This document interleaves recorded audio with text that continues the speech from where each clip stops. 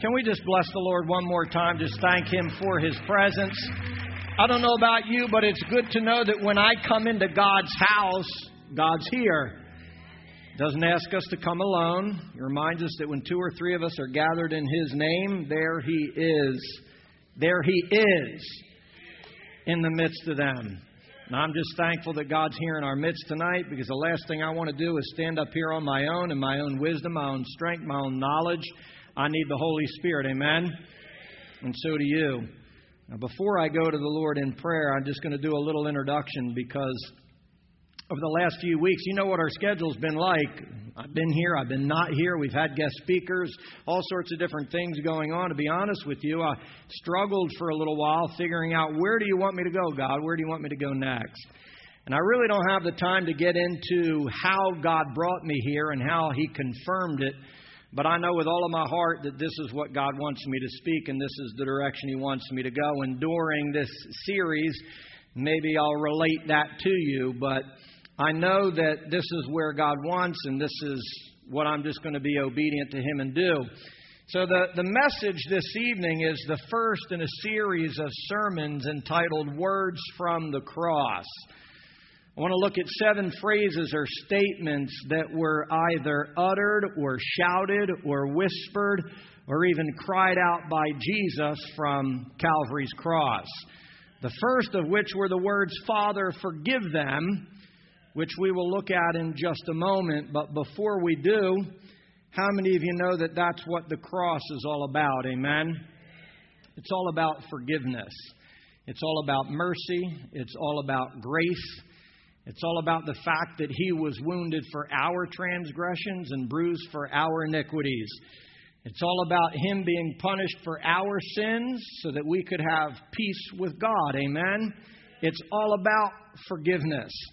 And the reality is, if we want to grow in grace like Peter encourages us to do in 2 Peter 3:18, then we needn't look no farther than Calvary's cross. Because the cross of Christ is the ultimate symbol of grace. Amen?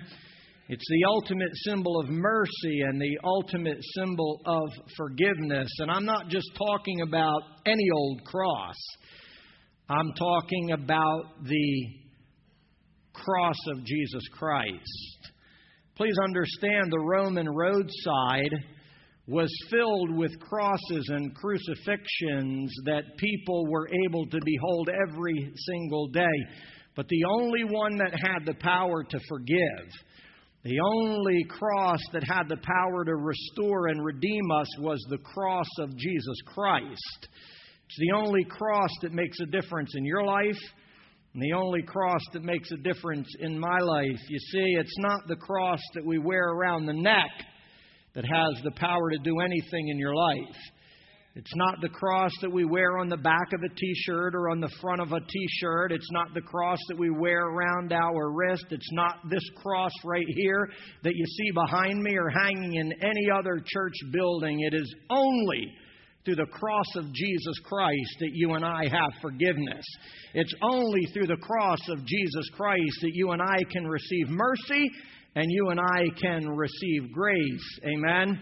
How many of you are thankful for the cross of Jesus Christ? You see, it's from that cross where Jesus cried out, "Father, forgive them." And that's what I want to look at this evening. It's where I want to go in the next few weeks as we look at the words of Jesus Christ from Calvary's cross. But first, we're going to pray and ask God to anoint me and you. Amen? Father God, I thank You that You are in this house this evening. I thank You for the opportunity to stand here, Father, behind this pulpit. I never take it lightly. I confess my ultimate need for Your presence, for Your power, for Your anointing, and for Your Holy Spirit.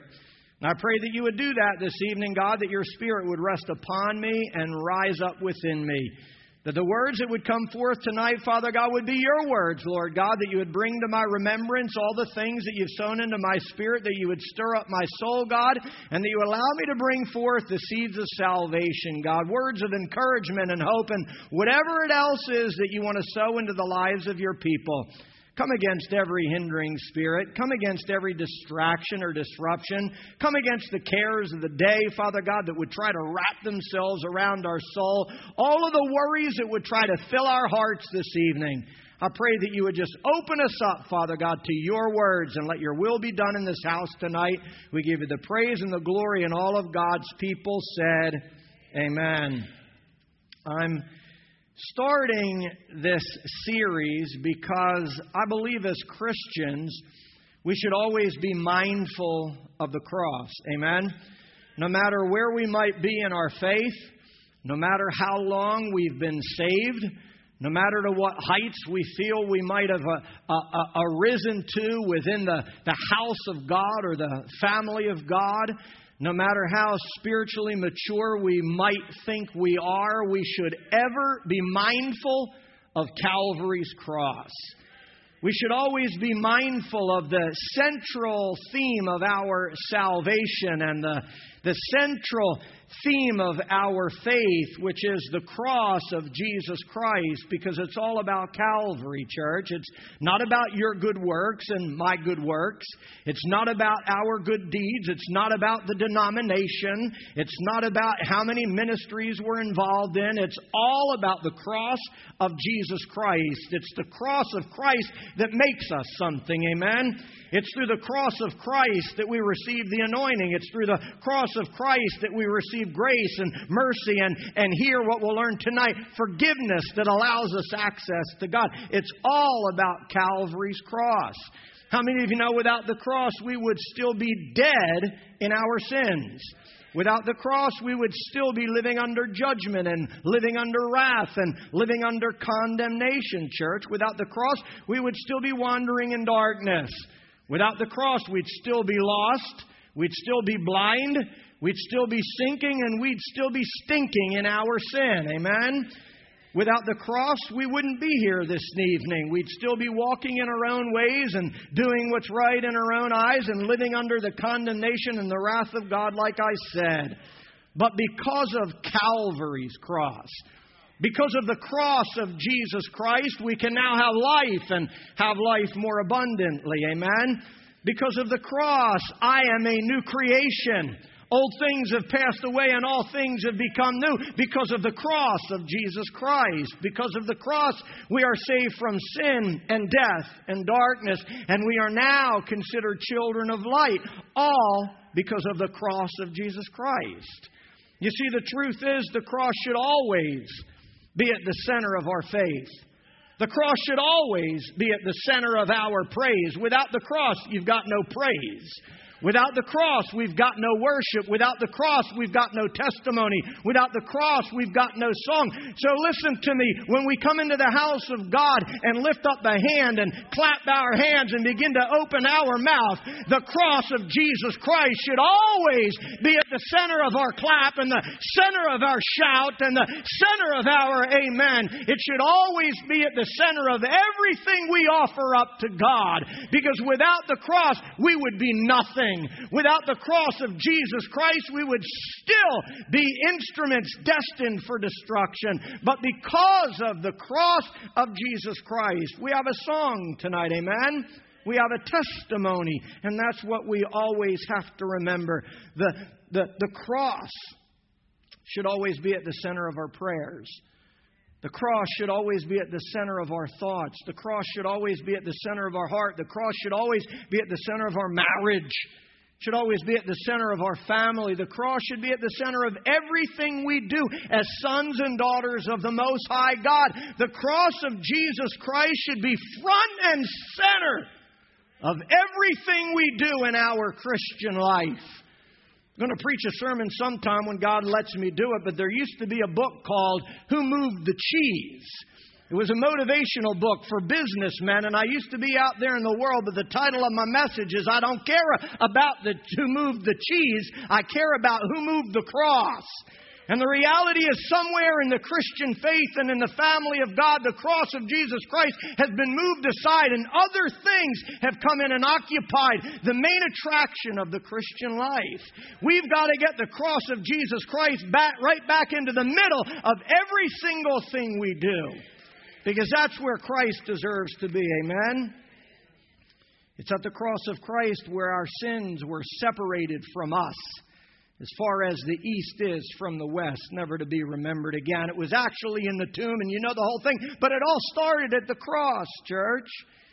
It's where sin was conquered and the devil was defeated once and for all.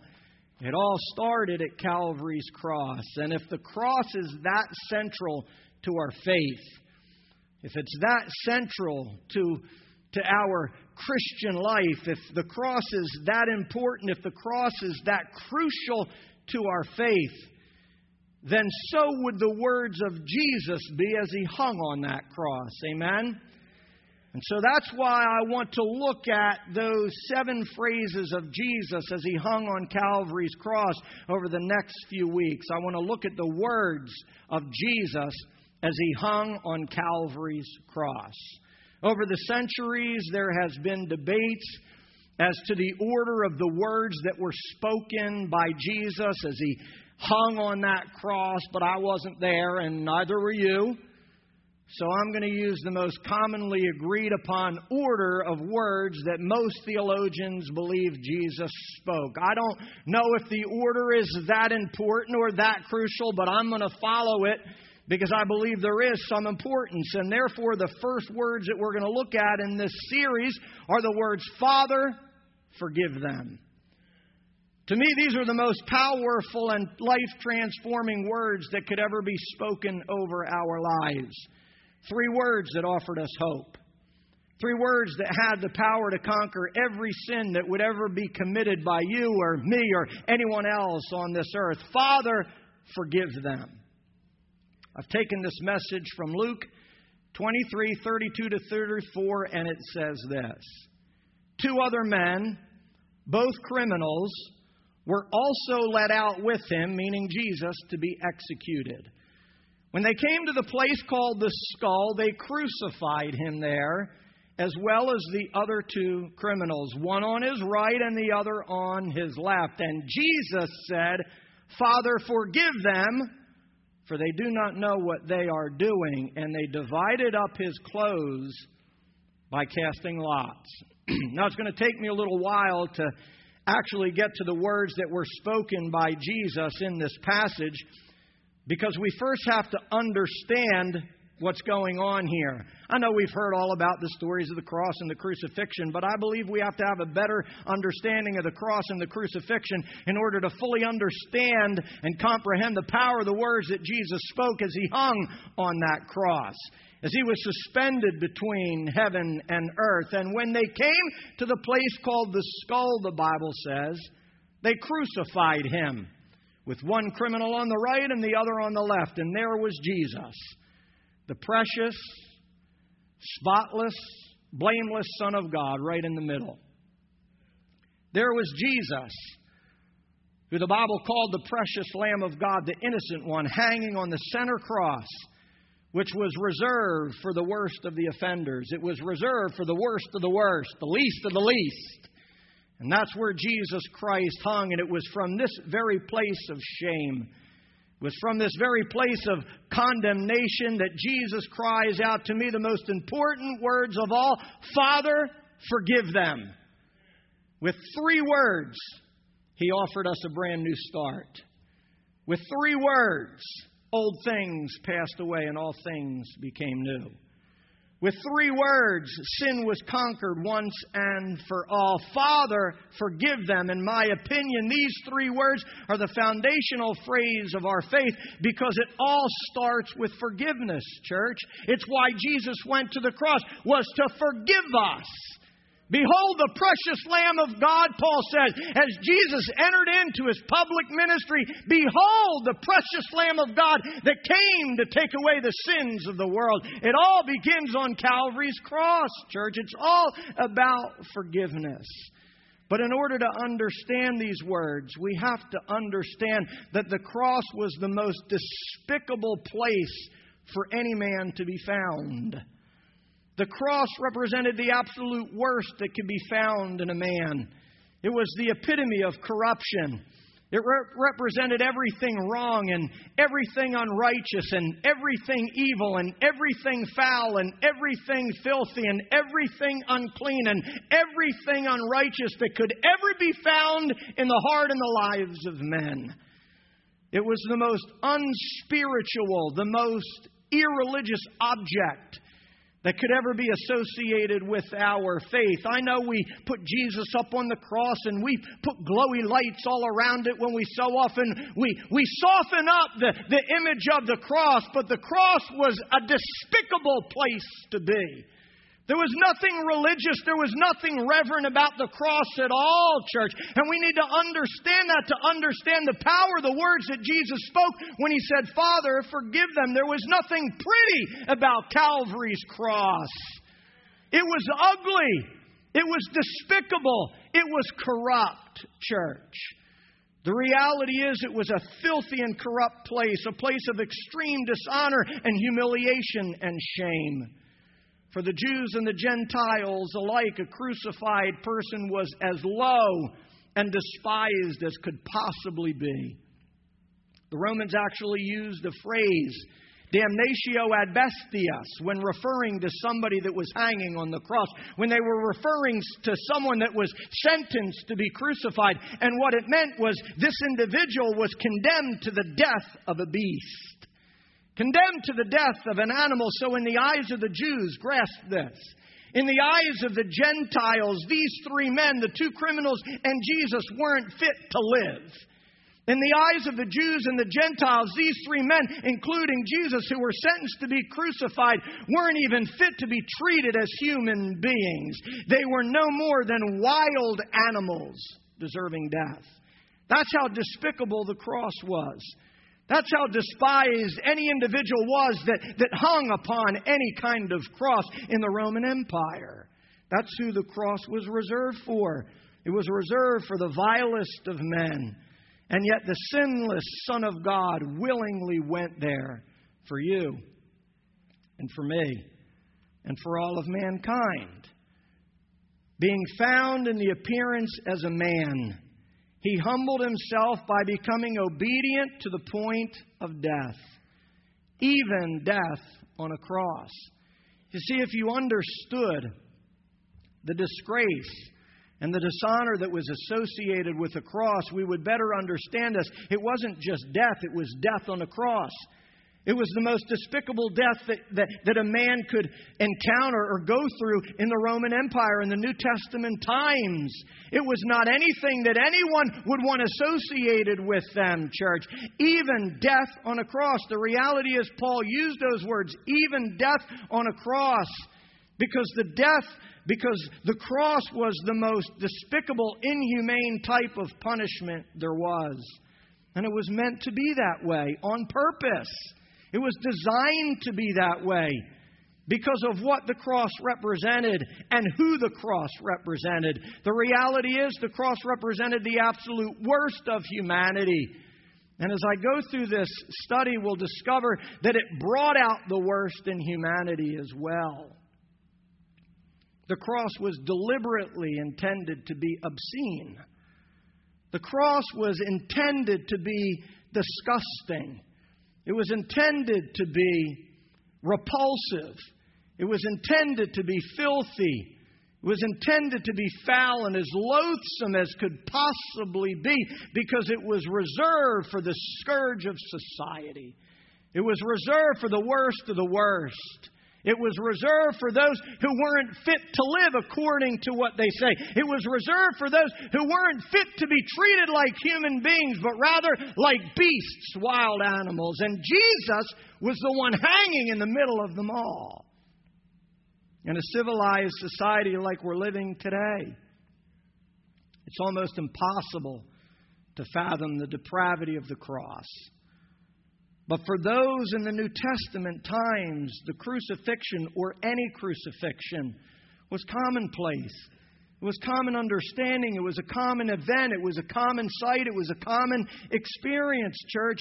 Everybody in Jesus' day had seen men crucified all along the roadside of the Roman Empire. Everyone knew what a crucifixion looked like. Everyone from young to old knew what a crucifixion smelled like. Everyone from young to old understood it was commonplace. They understood what a crucifixion sounded like. It wasn't odd to them. It wasn't uncommon to them. It might be to us, but everyone was familiar with the horrific sight of a completely naked man hanging in full view of everyone. Please understand, these individuals, including Jesus Christ, who were hanging on a cross, who were crucified, would hang there for hours or even days still alive. They couldn't get down to go to the restroom. So here in full view, in full sight, hanging naked on a cross, this place of shame and condemnation. They would defecate in public view. They would urinate in public view. This is how disgusting the cross was. This is how defiled the cross was. This is how ugly and unclean and just horrible the cross was. Even the cross that Jesus Christ hung upon. Everyone was familiar with crucifixion in the New Testament, church. They were familiar with the sounds of the groans and the labored breathing that would go on for hours, would go on for sometimes days. And the reality is sometimes, depending on where that crucifixion took place, whether it was 3 or 1 or 4 or 5, before you could even come into visual contact with those who were being crucified, you could smell the stench. You could hear the groanings echoing down the roadside as they labored for a breath, as they groaned and agonized in suffering, pain, and anguish.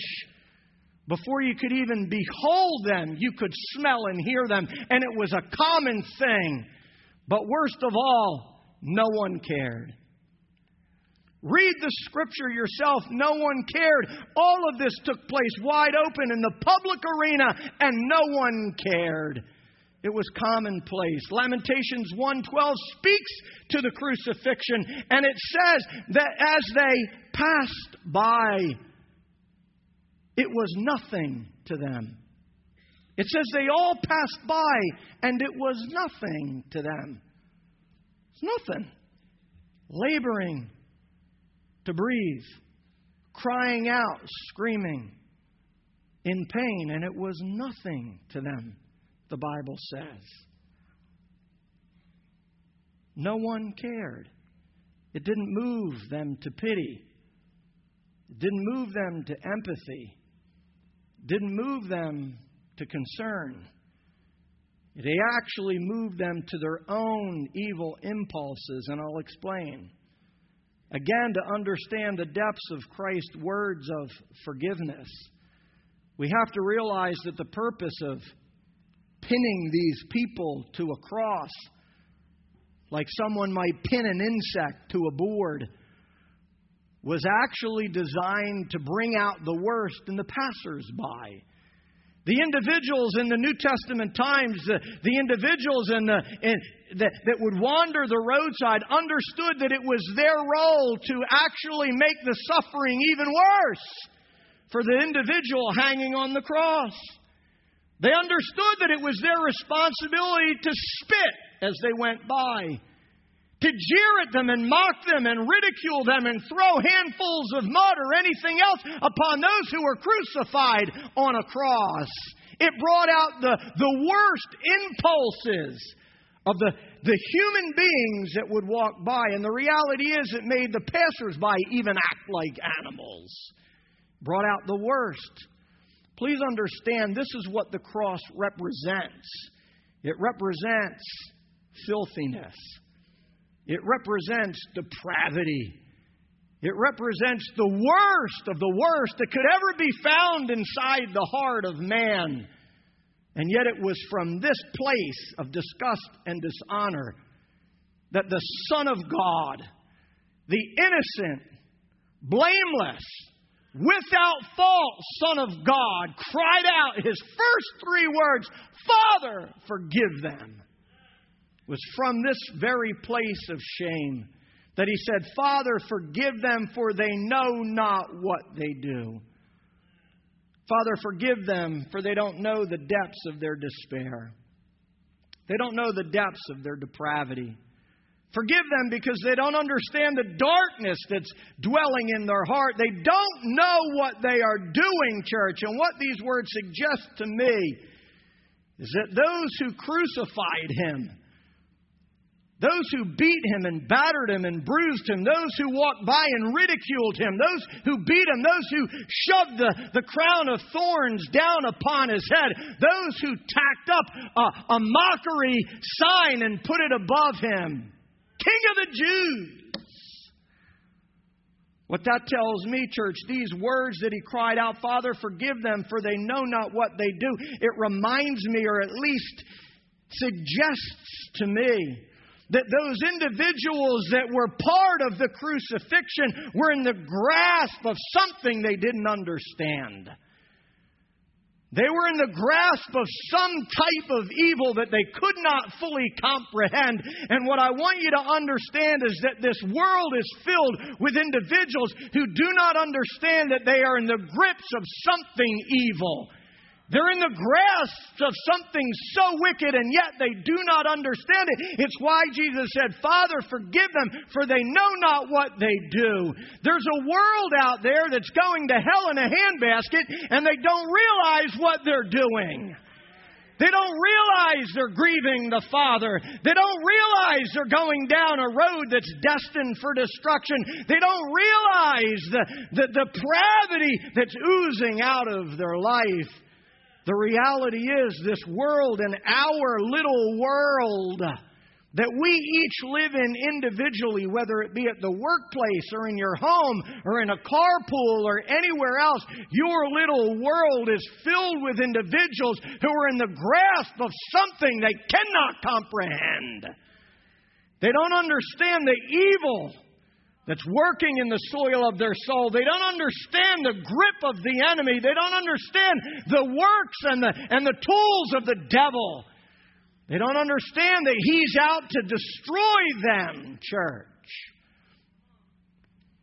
It's from this place that Jesus cries out, this cross, Father, forgive them, for they know not what they do. You see, the reality is, this isn't part of my notes, and I'm not going to take a long time to dwell on it. But there will be times in your life where you are beaten and battered and bruised by others like Jesus was beaten, battered, and bruised. There's times that you will be spitefully used. There's times that individuals will release evil against your life. There's times where they will just descend upon you with darkness, and they will disappoint you, and they will break your heart, and they will hurt you desperately. And it's in those moments of time that we must remember these words and be able to say, like Jesus Christ, Father, forgive them, for they know not what they do.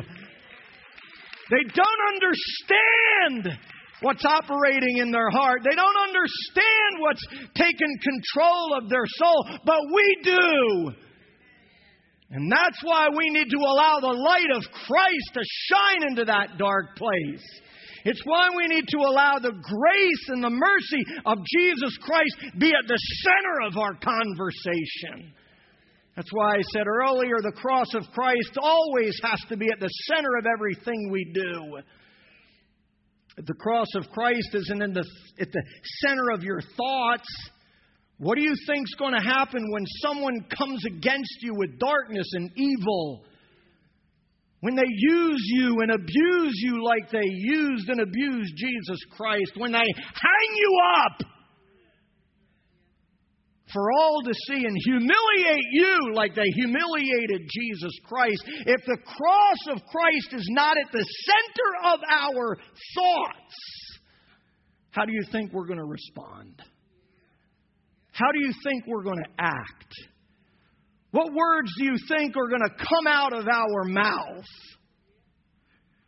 You see, I'm sharing these words because on Sunday, while I was seeking direction from God, at 9 o'clock on Sunday morning, sitting in my office, He gave me these words, and I wasn't quite sure why He wanted me to go here. But by 12:45, when I left church, after a wonderful word about 50 days of blessing, I get a text where my heart was crushed.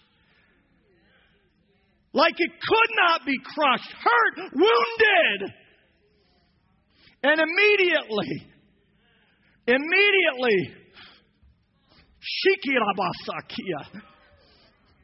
if the cross of Christ was not at the center of my thoughts, that Jesus Christ placed there and the Holy Spirit at 9 o'clock placed in my heart, my words would have been different. My reaction would have been different, but the Holy Spirit said, Jeff, forgive them, for they know not what they do. Forgive them because they are in the grasp of something they don't understand. I want you to know, church, that we've got to have a spirit of forgiveness in our life. If we want to be anything for God, we've got to be willing to say those same exact words. Father, forgive them, for they know not what they do. I will not take this to heart. I will not take this personally. I will forgive them because you forgave me. Oh, thank you, Jesus. Why do you think Paul said, I've desired or I've determined to know nothing except Jesus Christ and Him crucified? Why do you think he said that? I've determined to know nothing. In the midst of every letter that he ever wrote, in the midst of every deep divine revelation that was ever given to him by God, every letter that he wrote to every New Testament church, he said, I've determined to know nothing. Then none of that matters. I've determined to know nothing except Jesus Christ and Him crucified. Why did he say it? Because he said, I am the worst of sinners. Among all of you, I am the worst of sinners. This was Paul, the New Testament author, that we read and quote every single week. He determined to know nothing because he understood that without the cross of Jesus Christ, he would be a lost sinner.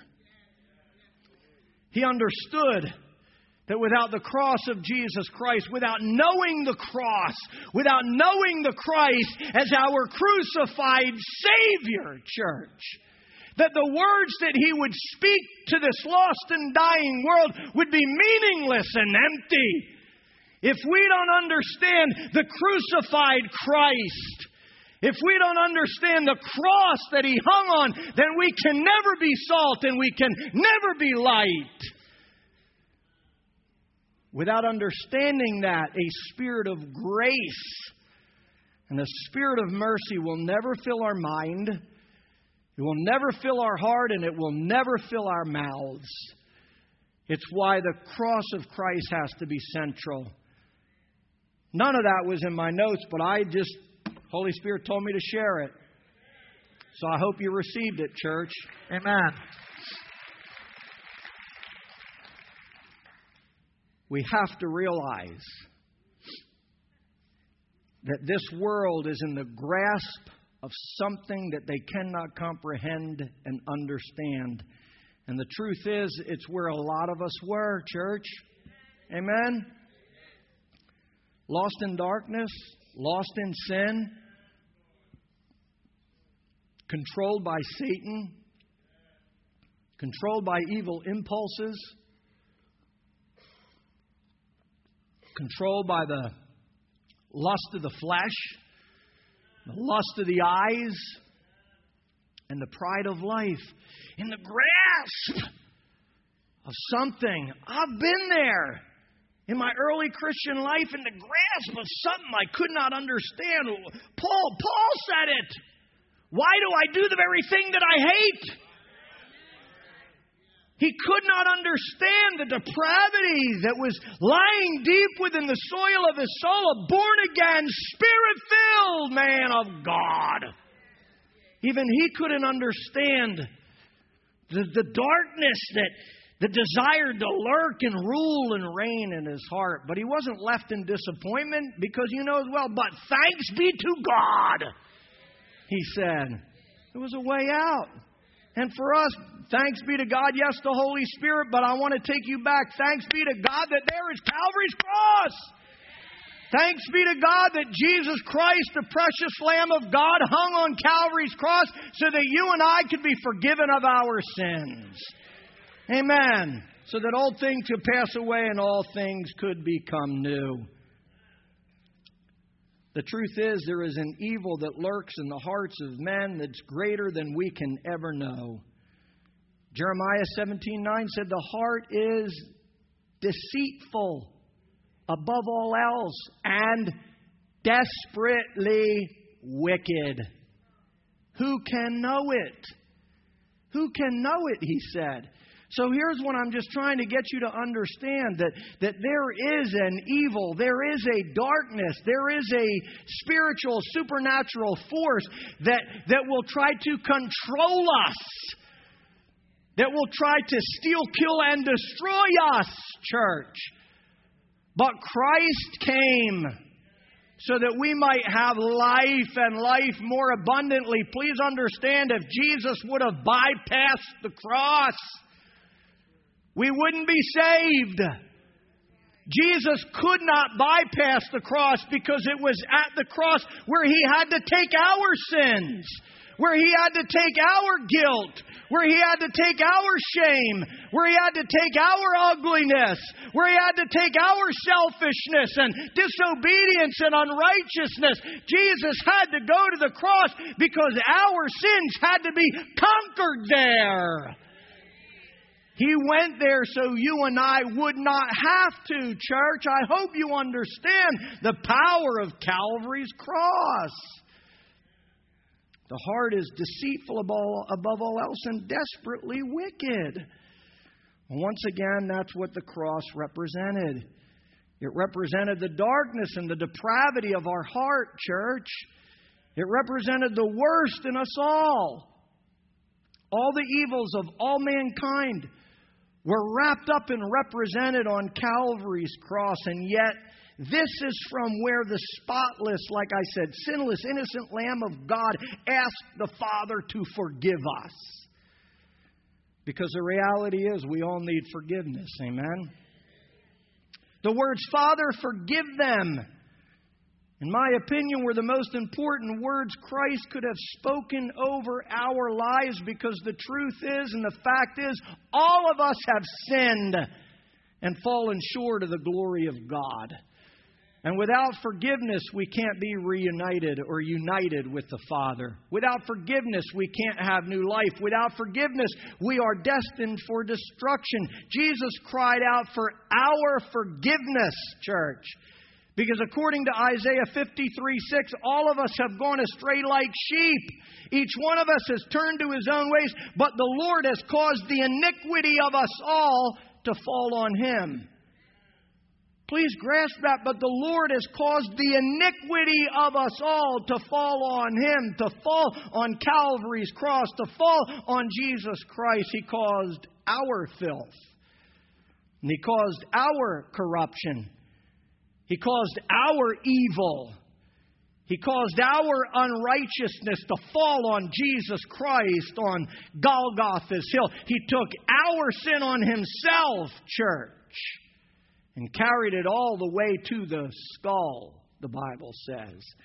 And while he was hanging there, covered in our pride, I wish I could have a visual for that. But please understand, here's what I want you to grasp. The ugliness of the crucifixion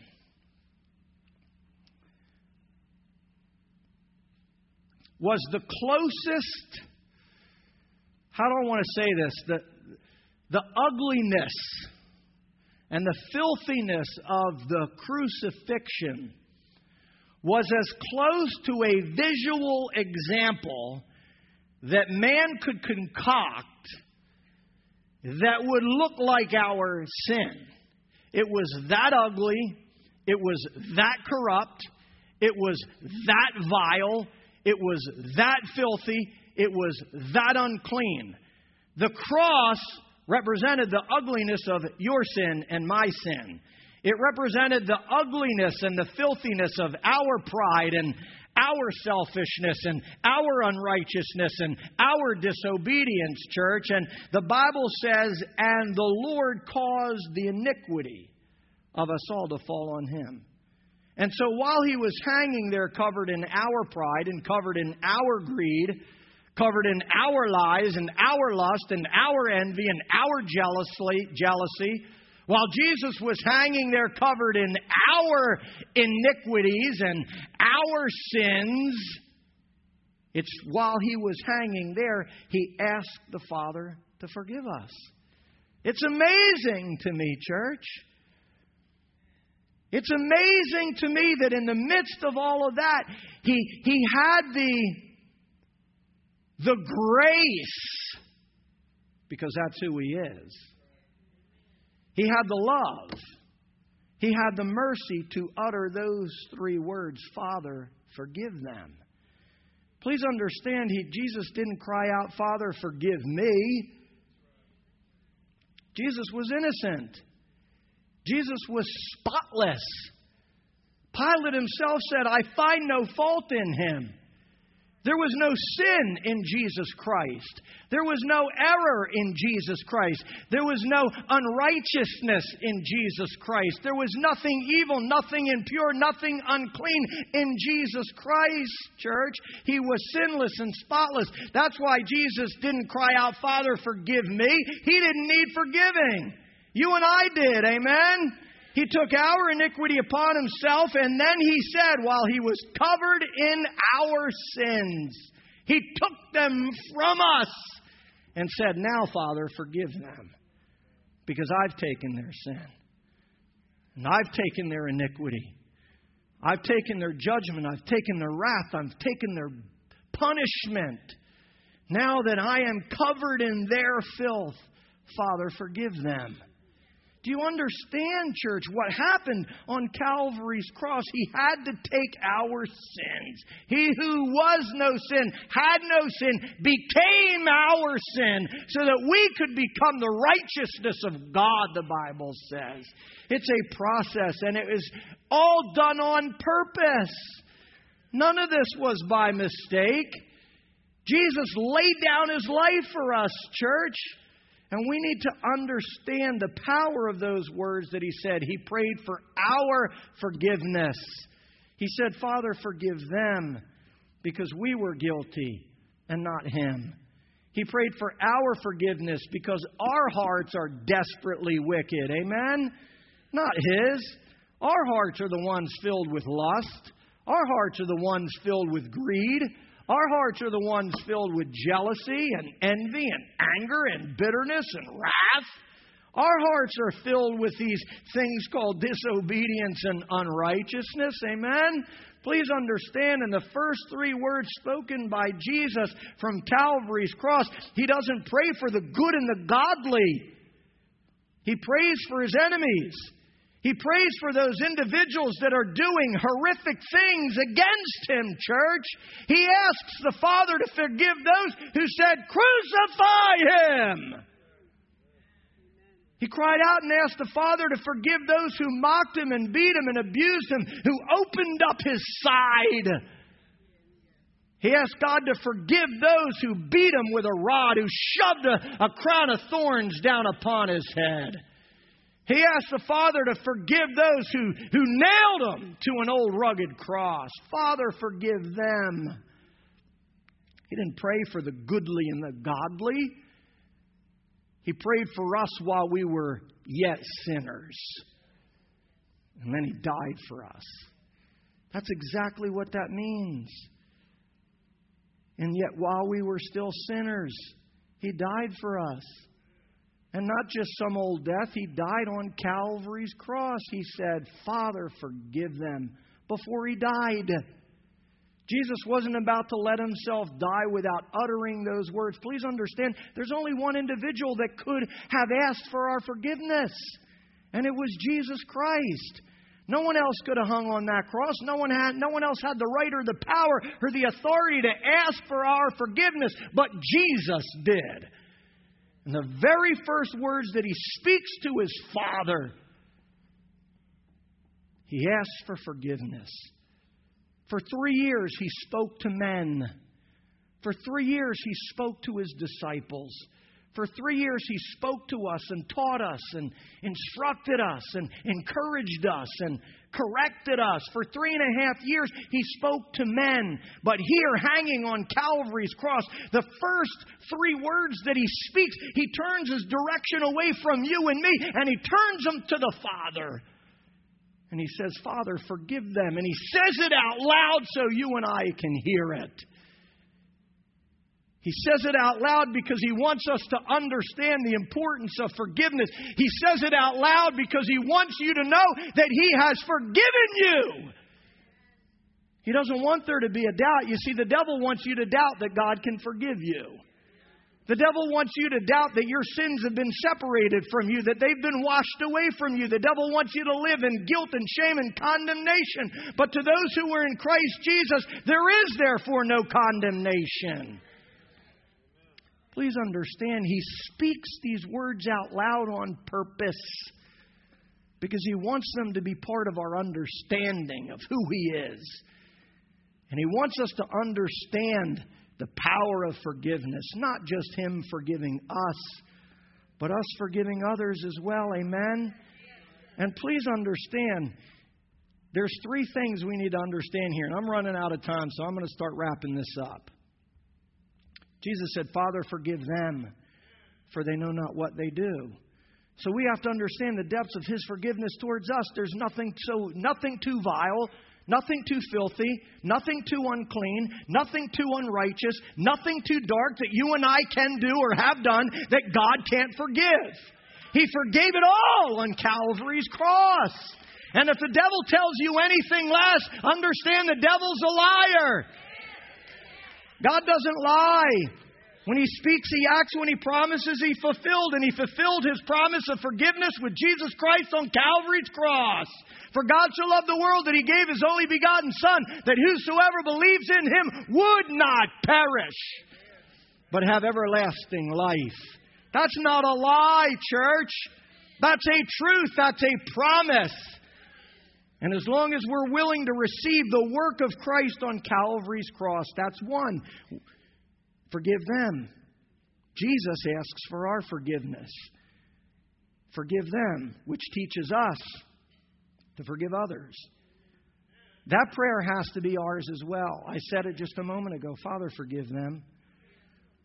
I'm not going to get bitter. I'm not going to get resentful. I'm not going to get angry. I'm not going to live under that choice that they made. Father, forgive them. You see, when you don't forgive, you live under a curse. When you don't forgive, you live under bondage. When you live in unforgiveness and you fail to forgive, the Bible, don't get mad at me, but the Bible says God can't forgive you if you're not forgiving someone else. So please grasp this. If you're holding someone in judgment for what they've done, you're living under God's judgment. God cannot and will not forgive you and me if we are standing in judgment over someone else. God, forgive us for not forgiving others. So we must say, Father, forgive them. But we also must learn to say, Father, forgive me, for I have sinned. Father, forgive me, because my heart is filled with wickedness. Forgive me, because my heart is filled with lust. Forgive me, because my heart is filled with fornication. Forgive me, because my heart is filled with jealousy and envy. And why do they get it and I don't get it? Why are you blessing them and not blessing me?